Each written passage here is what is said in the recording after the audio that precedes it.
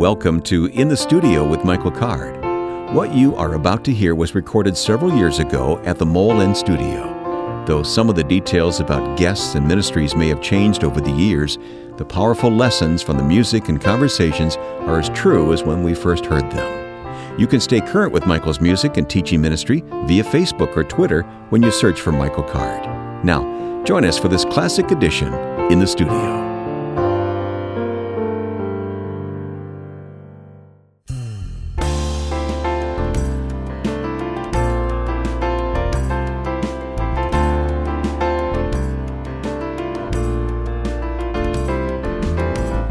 This is In the Studio with Michael Card. I'm Wayne Shepherd. Welcome to our broadcast today. Michael, this so often happens. By the time we begin actually putting the program together, we've spent much time in conversation with our guests already. I feel like that we are much richer for the time with our guests today. Me too. And I always look forward to you and Joe coming down because it really is.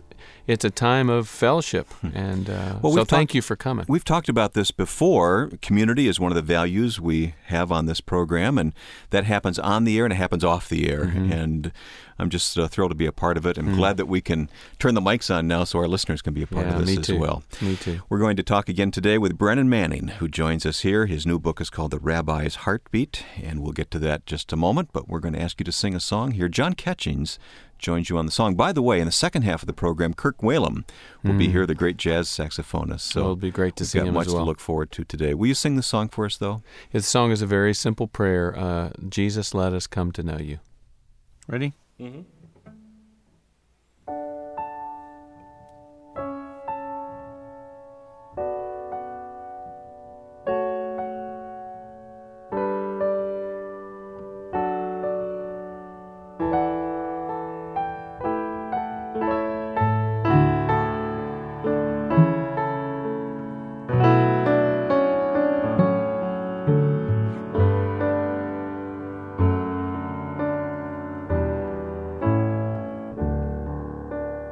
Jesus, let us come to know you. Let us see you face to face. Touch us, hold us, use us, mold us.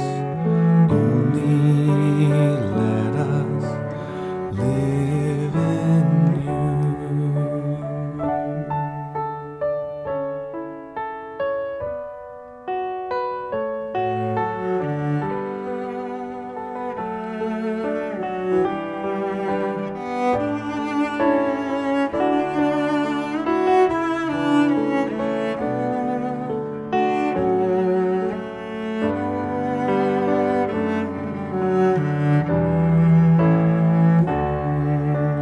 Jesus, draw us ever nearer. Hold us in your loving arms. Wrap us in your gentle presence. And when the end comes, bring us home.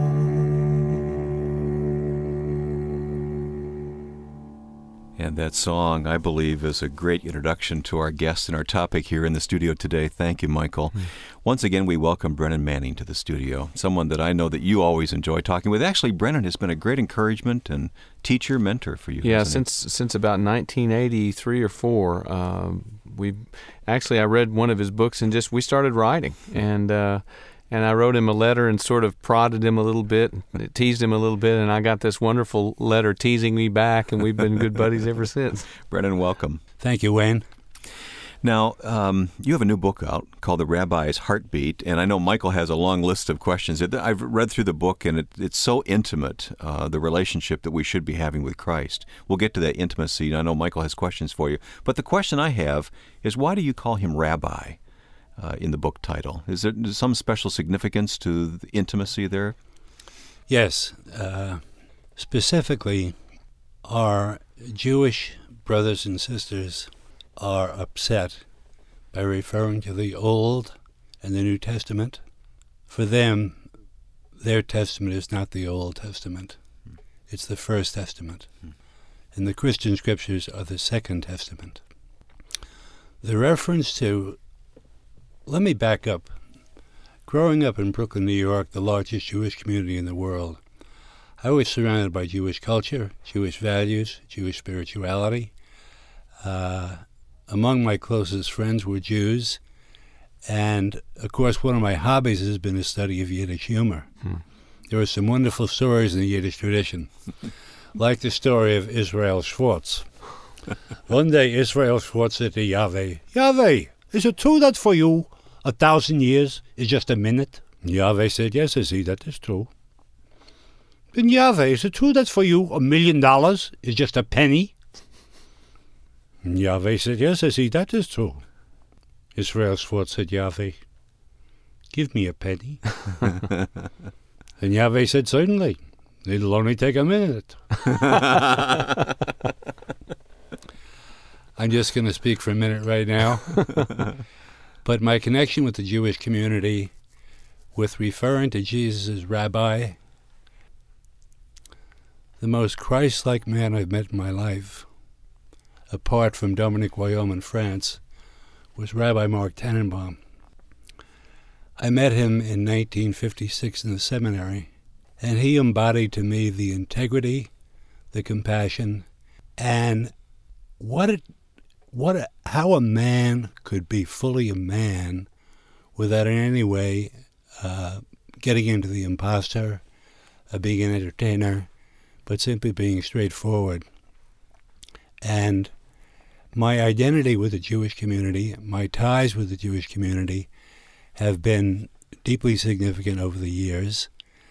And so to referring to Jesus as Rabbi, the second reason is he has been my teacher. Mm-hmm. No one. As my spiritual director out in Colorado said 2 weeks ago, "Brennan, do you realize that God has shown you the meaning of life?" And it stunned me. Mm-hmm. To know the meaning of life because of Jesus Christ, the teacher. Well, he's been a light unto my path and a lamp unto my feet. I just thought there might be something behind the use of that term. It brings out a part of Jesus that we sometimes don't think about enough, Michael. Mm-hmm. So thank you, Brennan.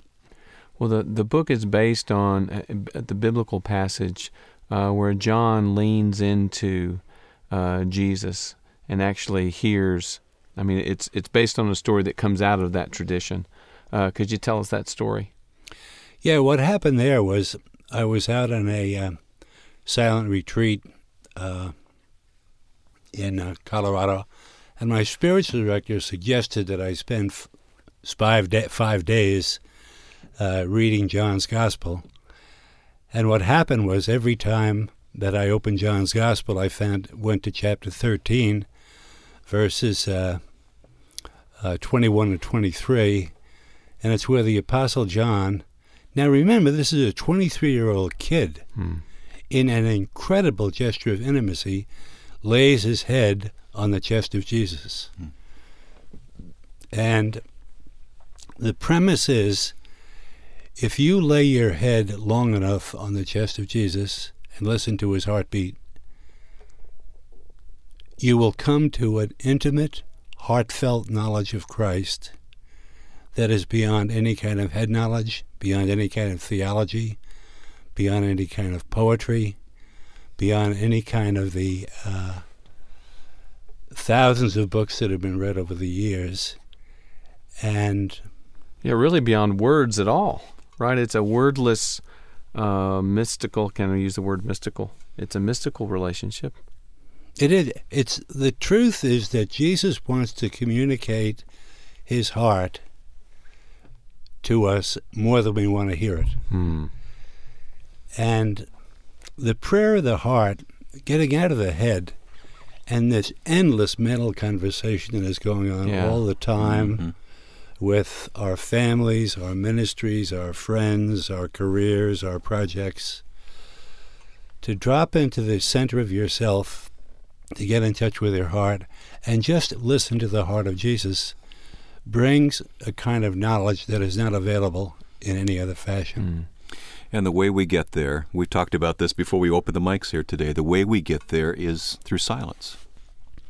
Yes, the Christian tradition emphasizes, and this goes not recent, this goes back to the early church fathers back in the 2nd, 3rd, and 4th centuries, that God gives himself to you completely only in silence and in solitude.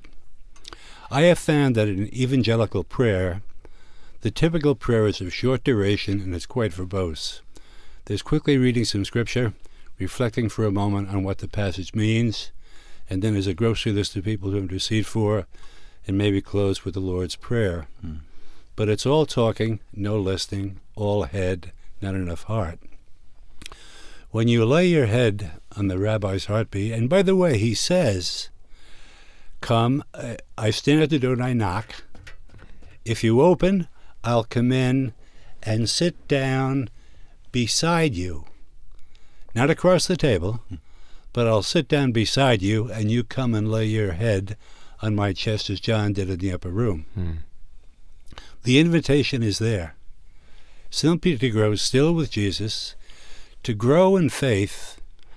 It is indispensable to me to spend every day, and realistically, 20 minutes in the morning, 20 minutes in the evening. I mean, there is other time for scripture reading, there's other time for intercessory prayer, but this is simply a time of silence, a time of silent listening. And get rid of all spiritual materialism.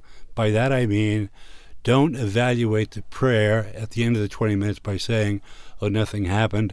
I was continually bored. I was continually distracted. Nothing happened." How did I feel? How did I feel? Right. But from Jesus' point of view, holy mackerel. He shows up, she shows up every day and gives me the most precious thing they have, their time. Yeah. Wow.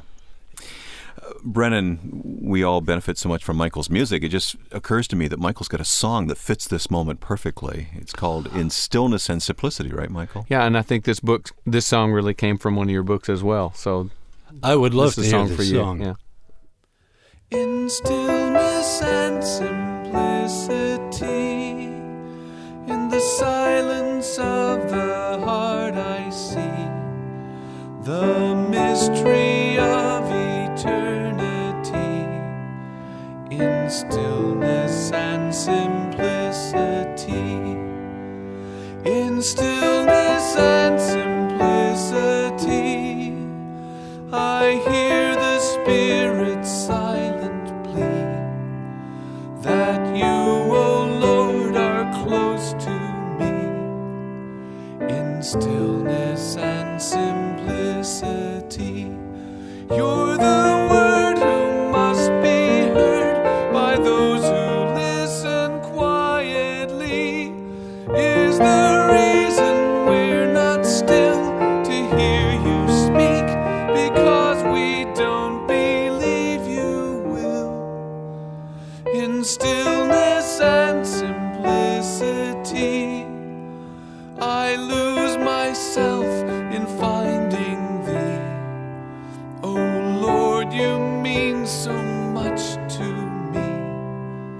In stillness and simplicity, so seek the one who dwells in you. The kingdom that's within is true, that innermost reality. In stillness and simplicity.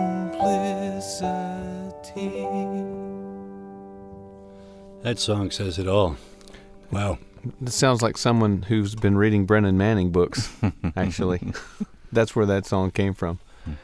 I would just like to add that this period of 20 minutes in the morning and 20 minutes in the evening is literally impossible for parents who have small children.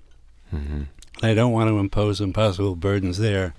So what I would suggest there is just spontaneous prayers throughout the day, which represent your desire to maintain contact with Jesus.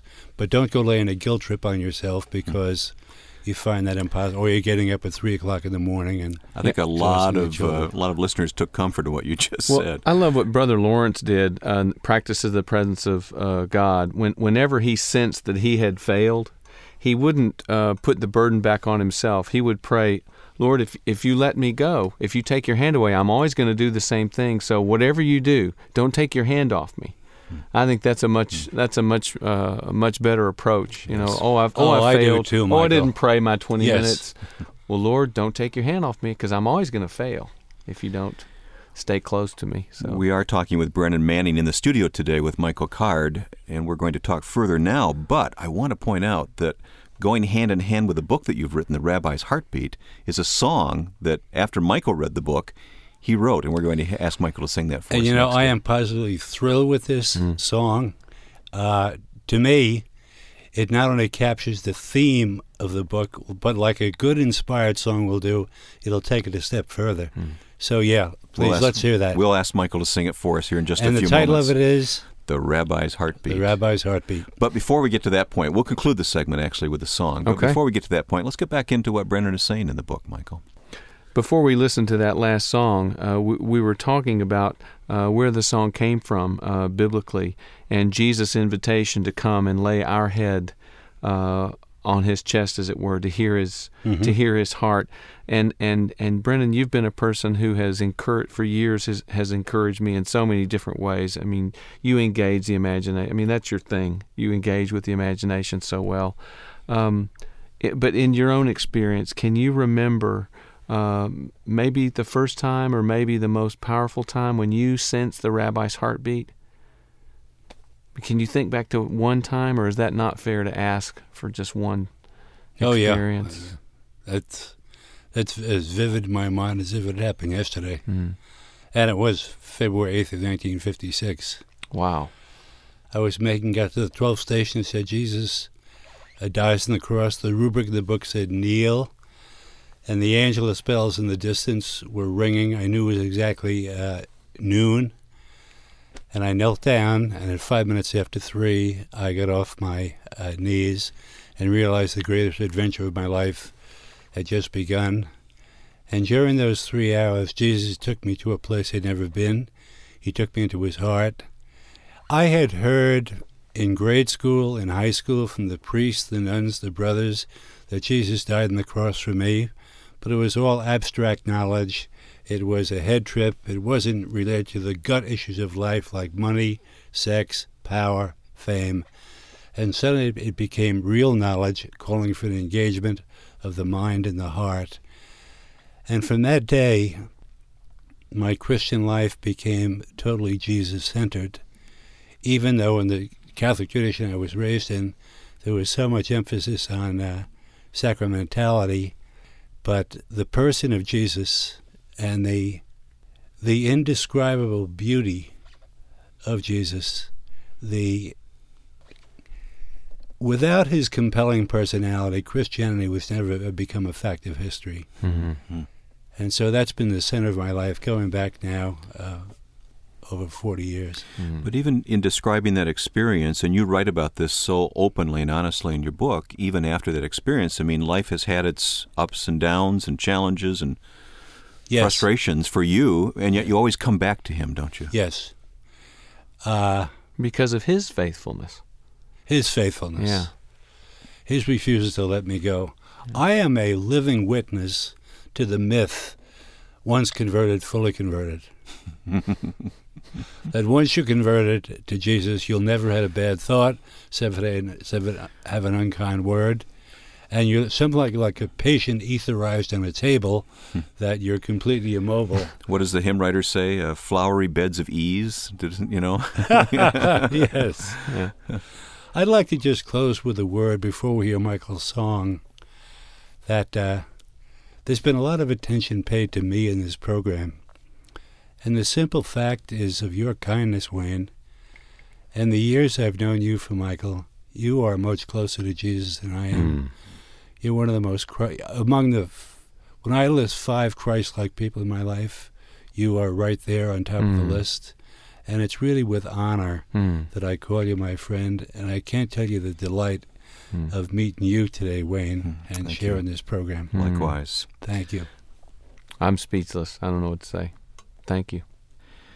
Perhaps the best thing to do at this moment is hear the song that, Michael, came to your heart and mind after reading Brennan's book, The Rabbi's Heartbeat. In the studio, here's Michael Card.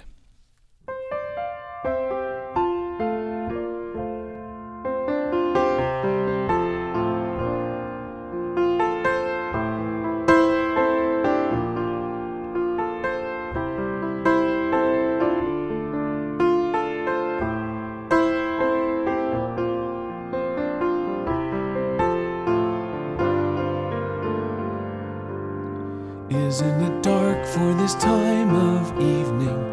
Does it seem cold for this time of year? You will forgive me now for asking, but it seems strange to find you here in this empty upstairs chamber, just a few hours before the dawn. In a few moments he'll be coming, in a few moments he'll be gone.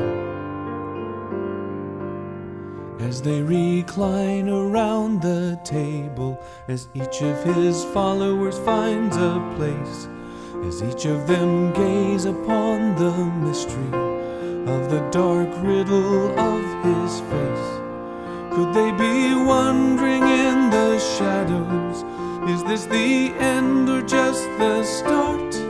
If they had only learned to listen to the beat of the rabbi's heart, the rabbi's heart, it will be broken to finally break the fallen curse. And the stillness of that heart was felt throughout the universe. And then they'll find the faith to listen and new hope to make a start.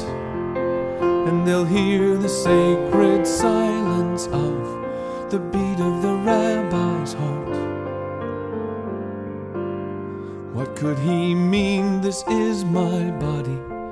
How could he say, this is my blood? How will he let himself be broken? Will he be poured out like a flood? In the confusion and the sorrow, all of their hopes are torn apart. But then the youngest leans and listens to the beat of the rabbi's heart. The rabbi's heart, it will be broken to finally break the fallen curse. And the stillness of that heart was felt throughout the universe. And then they'll find the faith to listen and new hope to make a start. And they'll hear the sacred silence of the beat of the rabbi's heart. Is that the morning light that's breaking? Is that the dawning of the sun? Now that the final meal is over, now will you simply go back home? Or will you linger just to listen for only an echo in the dark? Or hear the holy hidden power of the beat of a broken heart?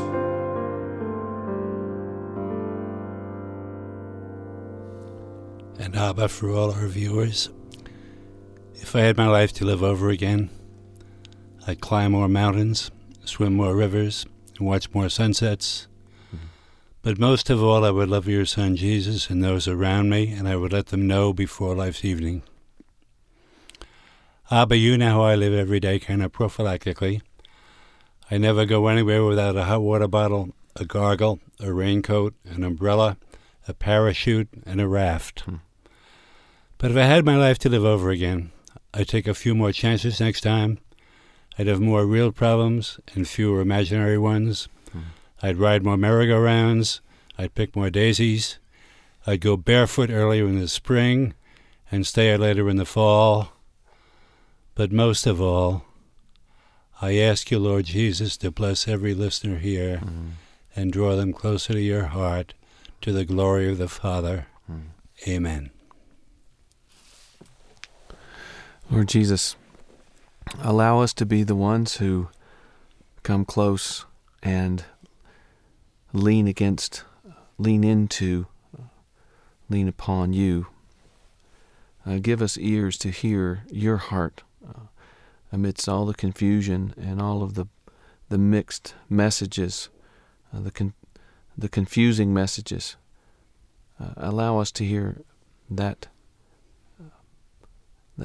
silent message, that wordless message of who you are and what you mean, and how you are towards us. That you are the one who would pursue us, that would drive us into the banquet that we keep, for some reason, we keep fleeing away from. Thank you for being so unlike anything we could have ever dreamed of or expected. Thank you for your faithfulness to us when we are so consistently unfaithful. Thank you for being kind to us when we are so unkind to each other. We love you, and we have to ask for grace to love you and love each other more and more like you. So we ask that in your name. Amen. Brennan Manning, thank you for being with us in the studio today. I want to point out that Brennan's book, The Rabbi's Heartbeat, comes with a CD of that song we just heard Michael sing, The Rabbi's Heartbeat. So we want to mention that. Michael, thank you. And I want to thank you, Brennan, for coming all the way from New Orleans. I know you have some other speaking engagements while you're up here, but thanks for giving us this time. Thanks for opening your heart to me, Michael, for all these years. And Wayne, what a delight to meet you. Thank you, Brennan. I'm sure we've all been challenged by today's conversation in the studio with Michael Card. Now, if you'd like to get in touch with us to tell us how God is using this program or to pass along a Bible question, send your email to inthestudio@michaelcard.com. Patty did that and said, I thank God for this program and what I learned about God during it. Thanks to all of you for your work and your answering God's call to share your insights and talents with believers. Well, thank you, Patty. We're thankful for each message that comes in. Again, our email address is inthestudio@michaelcard.com. Our radio audio archive is available if you missed any part of today's conversation or know someone who needs to hear the entire interview. This useful feature is easily found at www.michaelcard.com. We post the past 4 weeks of broadcasts on the web for your convenience. CD copies and transcripts of all of our programs are also available. And if you'd like more information about this week's edition or Michael's teaching and music ministry, including his new 8-CD teaching set on the life of Peter, join us on the web at www.michaelcard.com. Again, the web address is simply michaelcard.com. Well, after this break, we'll be back with more than a conversation. Kirk Whalum joins us with his saxophone. All this and much more when you join us after this break on the Moody Broadcasting Network.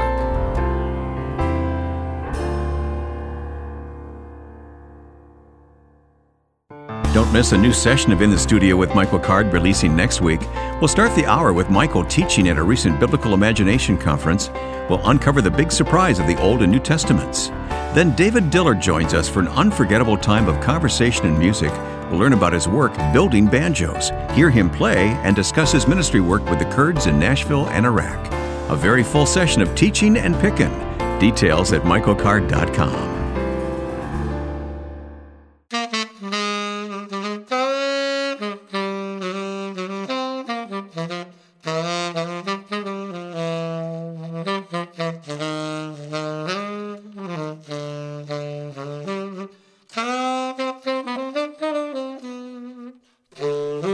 We are in the studio with Michael Card and with jazz saxophonist Kirk Whalum.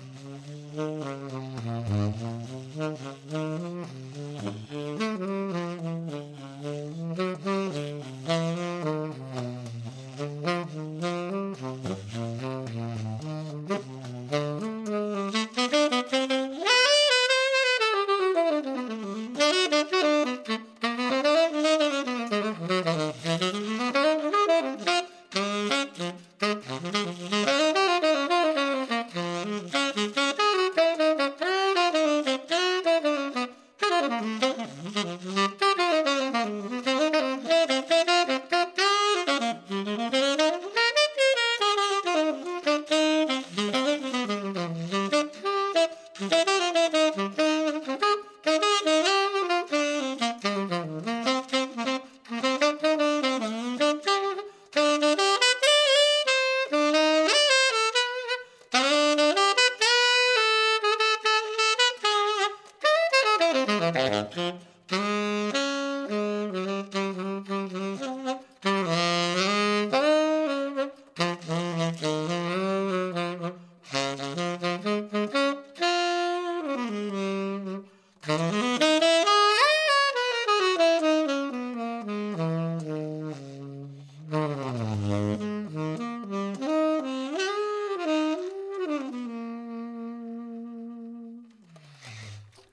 right. How Oh about that, huh? Oh, my goodness. How about that? You're a captive audience. Kirk Whalum, welcome in the studio with us here. It is such a pleasure for me to be here. What's a nice jazz guy like you doing at a place like this? Yeah, hanging out with you guys, man. This is what friends will do. This Yeah. is what real friends Yeah. will do. Condescend to men of low estate. Oh, Yeah. oh no. Kurt, I am so happy to meet you. I can't tell you how many times Michael has said, man, you got to meet Kurt. You got to meet this guy. He's the best. Well, y'all never met? Not until today. Oh, I No, didn't no, know I had a that. chance Not to meet, until but, today. Very cool. And everyone heard what you just did. What was that? Well, actually, it was a song called "All the Things You Are," which is a jazz standard. But no, that's wrong. That's not true. It was "There Will Never Be Another You." I was gonna do "All the Things You Are," but it's interesting to me how many jazz standards, if you take the title and the melody, they really do relate to one's relationship with the Savior. You know, you can imagine the disciples once he left, before they realized that, you know, that he would indeed be back. You know, God, there'll never be another you. You know? Oh, yeah. Wow. Yeah. Well, Michael, we're delighted to have Kirk here today. You know, some people are saying, wait a minute, how are you going to reconcile this jazz thing with, but we have no problem with that whatsoever, do we? Well, that's part of Kirk's story that I wanted him to share with us is I think he went through a process of reconciling his faith with jazz and then has come out with the Gospel According to Jazz and some other hymns records. Not to say that you just Christianize jazz. I mean, Right. jazz in and of itself, I mean, speaks. I think is that song a wonderful example of. So talk to us. I mean, Yeah. what's it been? Well, first of all, you know, aspiring to play this music, aspiring to learn to be a jazz musician is a very high and lofty and lifelong pursuit. And it's something that I think I decided at one point, you know, when the Lord really got a hold of my heart, it was after I had become a jazz musician, as it were. And I decided that I wasn't going to apologize for it, that I really, I wanted to pursue this music because it's incredible. It's amazing music. Well, tell the story. I mean, can you tell us the story about the church, the people in the church coming to you and saying, Yeah. Well, I mean, you know, the first thing was just, you know, starting out as a 12-year-old playing the saxophone. And the first song, of course, I learned was Amazing Grace. And we'll have to play that a little later on. But I bet you weren't like most 12-year-olds starting on the saxophone, though. Well, you know what? Because my dad is a pastor, and I knew that my first venue would certainly be the church. Pretty straight? I figured I'd learn something that they would know. But as a 12-year-old, the first week I played Amazing Grace in church. And fast forward really quickly and say that to play Amazing Grace in front of 75 people as a 12-year-old, you know, is one thing. But then when I guess in 1994, I played Amazing Grace on stage with Whitney Houston, with whom I had been performing, you know, for years. I played that same song in front of 75,000 people in Johannesburg, and 7.5 million live, you know, listening watching on HBO. gee whiz. So to play that song is like the bookends of my, you know, my life and career. But yeah, just to say that, you know, when I finally got to the point where I was committed to learning to be a jazz musician, I think that was just like there was no stopping it because it's such a lifelong pursuit, you know. But, How did the church deal with that? So that, you know, interestingly, in our particular setting, again, my dad being a pastor in what we could say as a Black Baptist church, for the unfortunate, you know, reason that we can separate them like that, you know, it was really not too big of a struggle because so much of the music that we could classify as Black gospel music is unabashedly influenced by jazz. You know, there are jazz harmonies, jazz rhythms, the melodic inflections and phrasing. A lot of that came from jazz and/or rhythm and blues. So that it wasn't too big a deal. I think more than anything, it's a matter of when you go out and you're gonna learn to play jazz. Well, you know, you can't learn that pretty much in the classroom. You can learn a lot of the theory, obviously a lot of the harmonies, but you kind of need to go out and play. And so it was more so playing in jazz bars. That, you know, that's the thing that sort of raised the eyebrows. You know. Well, I remember you telling us a story that there was a point when the church said this isn't appropriate. I remember you and Vance Taylor sharing the same story, that you did meet with some conflict at some point, and you had to say, I'm not going to apologize for this. Yeah. Well, yeah, I guess, you know, later on in my career, you know, I found, I know now the story you're talking about, when I went to play at my mother's church. My mother at a later date, you know, lived in Chicago, and I went and played at her church, and she was so excited to have me come play. She said, "Well, my son is a musician; he's going to come play." And I don't think they reckoned, you know, that I was going to be playing a saxophone. I think they said, "Well, he must play the organ," you know, which at this time, of course, is the accepted, you know, church instrument. Right. And so I walk up in there with a saxophone case, and you could just cut the, you know, the astonishment, like, what is that, you know, and because apparently this particular pastor had been preaching vehemently against, you know, these worldly instruments. Right in, Yeah. I walked right into it. And of course, my mother's oblivious. She's like, "Look at my baby," you know. And so this pastor, you could tell he had a lump in his throat. He was like, "God, what am I going to do now?" Because of course, you know, my mom is like, you know, she knows her big tithers in the church, so it's like, you know, they kind of have to let this, you know, go through. And sure enough, it was interesting to see them kind of, you know, to stare in their faces. They were looking at the pastor. You know, as I began to play, they were like, "Okay, now how's he going to react?"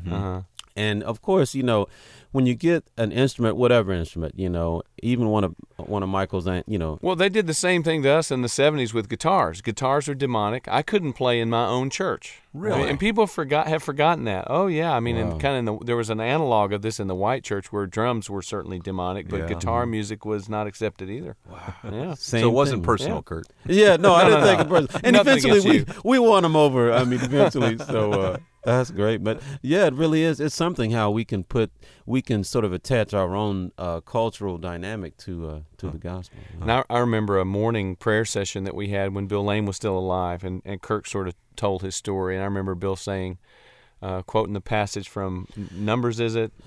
Well, actually, it's about when Moses was up about to receive his marching orders, you know, up on the mountain with the burning bush, you know, and you know, Moses is like, "No, I can't. I stutter. I can't do this." And so God, in all His patience, says, "Well, you know what? What's that in your hand?" And Moses is like, "Staff." He said, "Exactly. So I'm going to do all these great exploits through the staff. Since you say you're not worthy, I'll show you. I can do it with a stick, you know." And in essence, what Bill Lane was saying to me is that saxophone is your staff, and you've already been in front of way more people than I'll ever be. Your staff just curved a little differently. Yeah, than that's his. exactly right. That was an amazing moment for me, though, because he looked at Kirk and said, "Kirk, what's that in your hand?" That's right. Yeah, It was a defining moment for me. Yeah, me too. Well, too. I'm kind of sad you laid that saxophone down there. I'd like to hear a little bit more, wouldn't you, Michael? Oh, absolutely. We're going to kind of put you on the spot here, Kurt. We do this with guests once in a while, and, you know, we'll do it to you, too. Man. That's what we do for a living. If anybody can do it, you can do it. I should be able to. Okay, you get something in mind here? Well, no, let's see. I don't have anything in mind, but let's try something. Okay.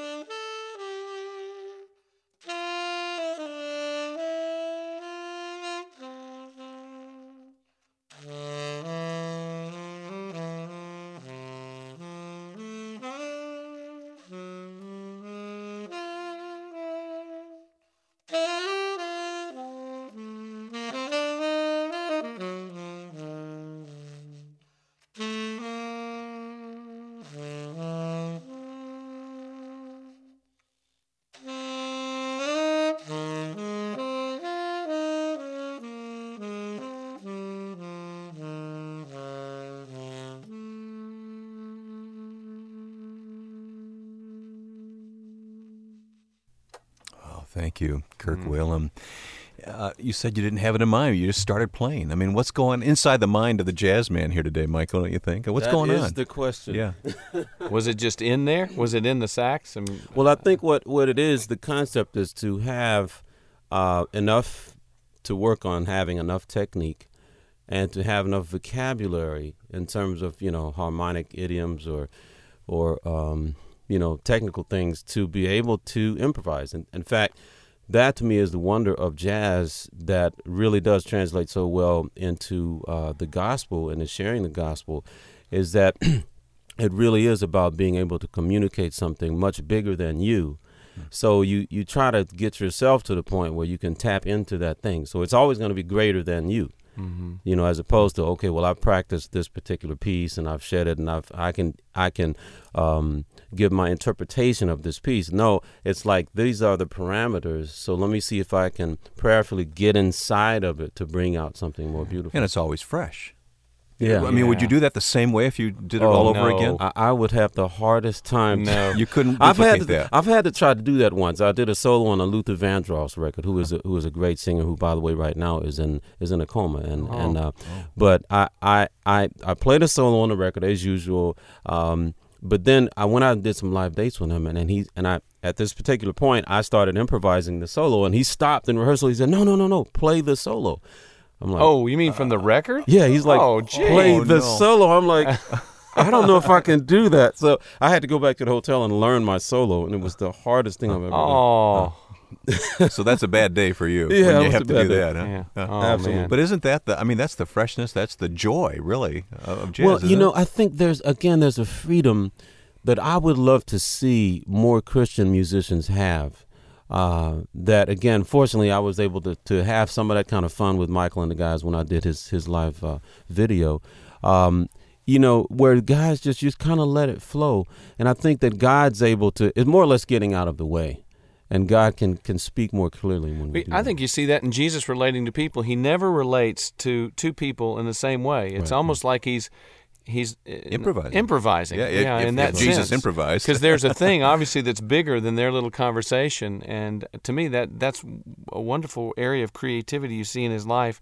And it links to jazz, as opposed to our model, which is, you hear these 4 spiritual laws, or here's my script that I'm going to share with lost people, which is, I guess, better than nothing. But sometimes it's not much better than nothing. Well, you think about when Jesus, spit in the ground and made the little thing out of him. I mean, you gotta think. Come on, he said, I'm going to do something so far fetched here that just to prove that I am who I said I am. I think that'd make an interesting book sometime, don't you, Michael? What? Scribbling in the sand. Oh, what do you think? Oh, I don't know. Yeah.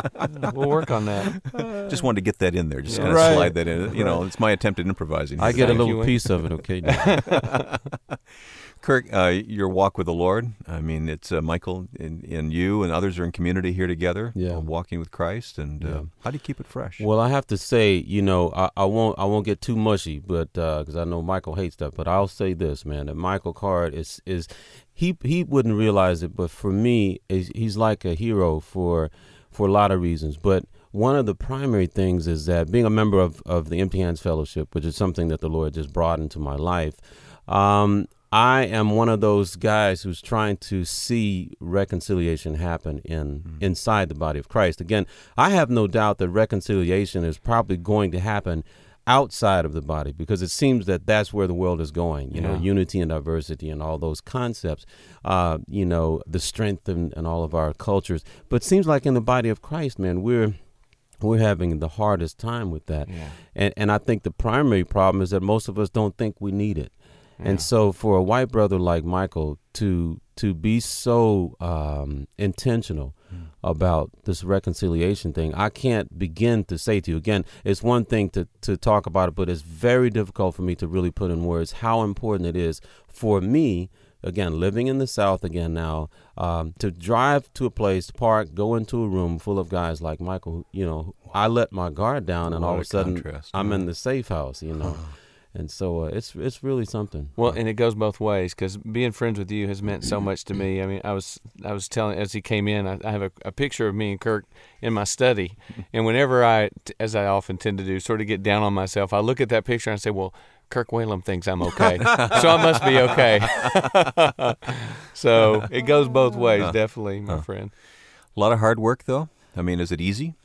Oh, gosh. Well, geez, you know, I'll say this, you know, my career, my profession is, you know, you could say secular jazz musician, you know, for lack of a better term. I don't think you can be secular. Pretty hard to put a label on that. Yeah, you don't draw that line, do you? Yeah, I think, you know, I would more aptly say mainstream musician, because I make my living playing concerts for people who primarily are from all kinds of different belief walks, and but primarily they're here to hear good music. Mm-hmm. And so it's my job to do that. And so I consider it a tremendous mission field. I consider it a great mandate to say that, much like Christ, you know, I'm out here, you know, with this incredible message, and I'm not ashamed of it. Amen to that. You know, wow. So, I mean, Michael, you know, Kirk is touching lives that you and I will never have a chance to. And that was the point that Bill made. Bill said, you know, I have my hundreds, but you know, Kirk is playing to thousands. I mean, 70,000 people at a time. I remember seeing you on Saturday Night Live. I'm sure you're tired of hearing that story, but well, yeah, when the neck of my saxophone broke off. No. Oh, yeah. It broke. I thought it broke off. I'm playing while you were playing. Yeah. Well, Whitney Houston was doing "I'm Your Baby Tonight," and we're back there jamming, and sure enough, the neck just breaks off the thing. I've never had that happen before. Yeah. Of course, it had happened on live TV, but, and now it's on video for all to see. Oh yeah, yeah. Well, Kirk, thank you for coming here today. Now, we got some time left. Yeah, absolutely. And I would love to, can we ask, tell us about your sax there. I mean, is this a special one to you? Well, it's a German horn, Keilwerth, Keilwerth. It's the wrong color, though. What's the deal? It's black. It's anodized nickel, and it's anodized black. And the keys are gold. And I got it in '89. And it's just a really sweet horn. It's like much stuff that's made in Germany. It's like a tank. You can basically drop it and pick it back up and keep playing. Now is that your one? It is that the one baby? It is the one. Yeah, and unlike guitar players, you know, who collect a lot of instruments, I mean, this is it, you know. So there's a feel to this? I think so, yeah. It really has. And plus, I listen to a lot of the old guys, Stan Getz, you know, Ben Webster. Arnett Cobb was my mentor. In fact, this is his ring that I wear. Oh, and, wow. You know, those guys, they would communicate. You know, it's like...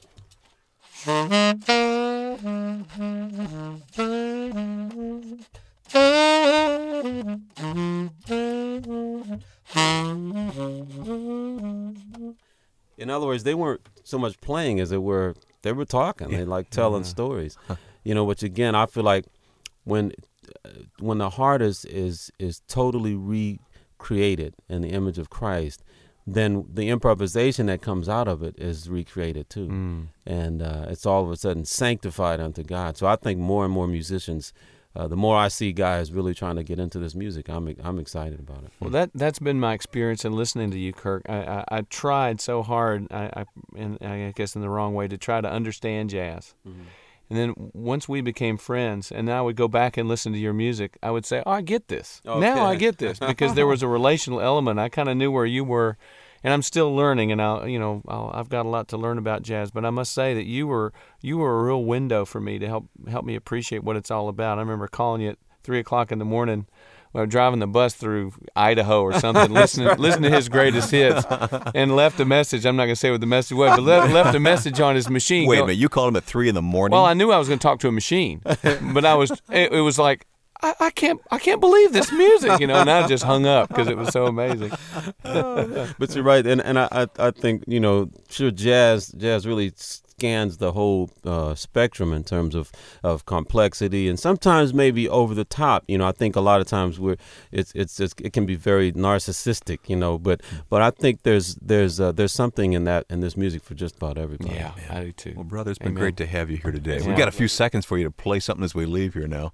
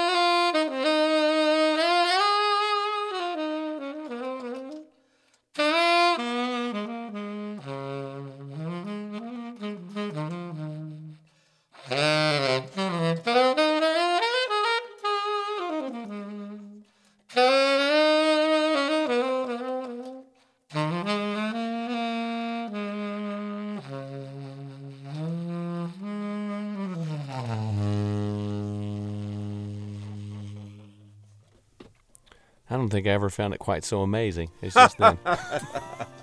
It is Amazing Grace. I believe it now. Yeah, thank you. What a great time we've had together today in the studio with Michael Card. Before we go, though, I want to remind you that there's more information about this program, Michael's music, and his teaching ministry. The details are all available at www.michaelcard.com. There's so much going on, and when you come online, you'll be able to keep up with the new features we've developed, like the Community Magazine, Michael's monthly e-journal called From the Study, and his newly released CD teaching series on the emotional life of Simon Peter based on the book A Fragile Stone. All this, as well as an audio archive of this program, can be easily accessed online. There's so much more to explore when you stop by www.michaelcard.com. Again, that's michaelcard.com. And we hope that you'll take a moment and let us know what you think of this program. Send your email comments and Bible questions to inthestudio@michaelcard.com. And then don't forget to join us right here next week at the same time for an hour in the studio you won't want to miss. Our program engineer is Kenny Ferris, our producer Joe Carlson. I'm Wayne Shepherd. Thanks for being with us in the studio with Michael Card. In the Studio with Michael Card is a production of Community Broadcasting and the Moody Broadcasting Network.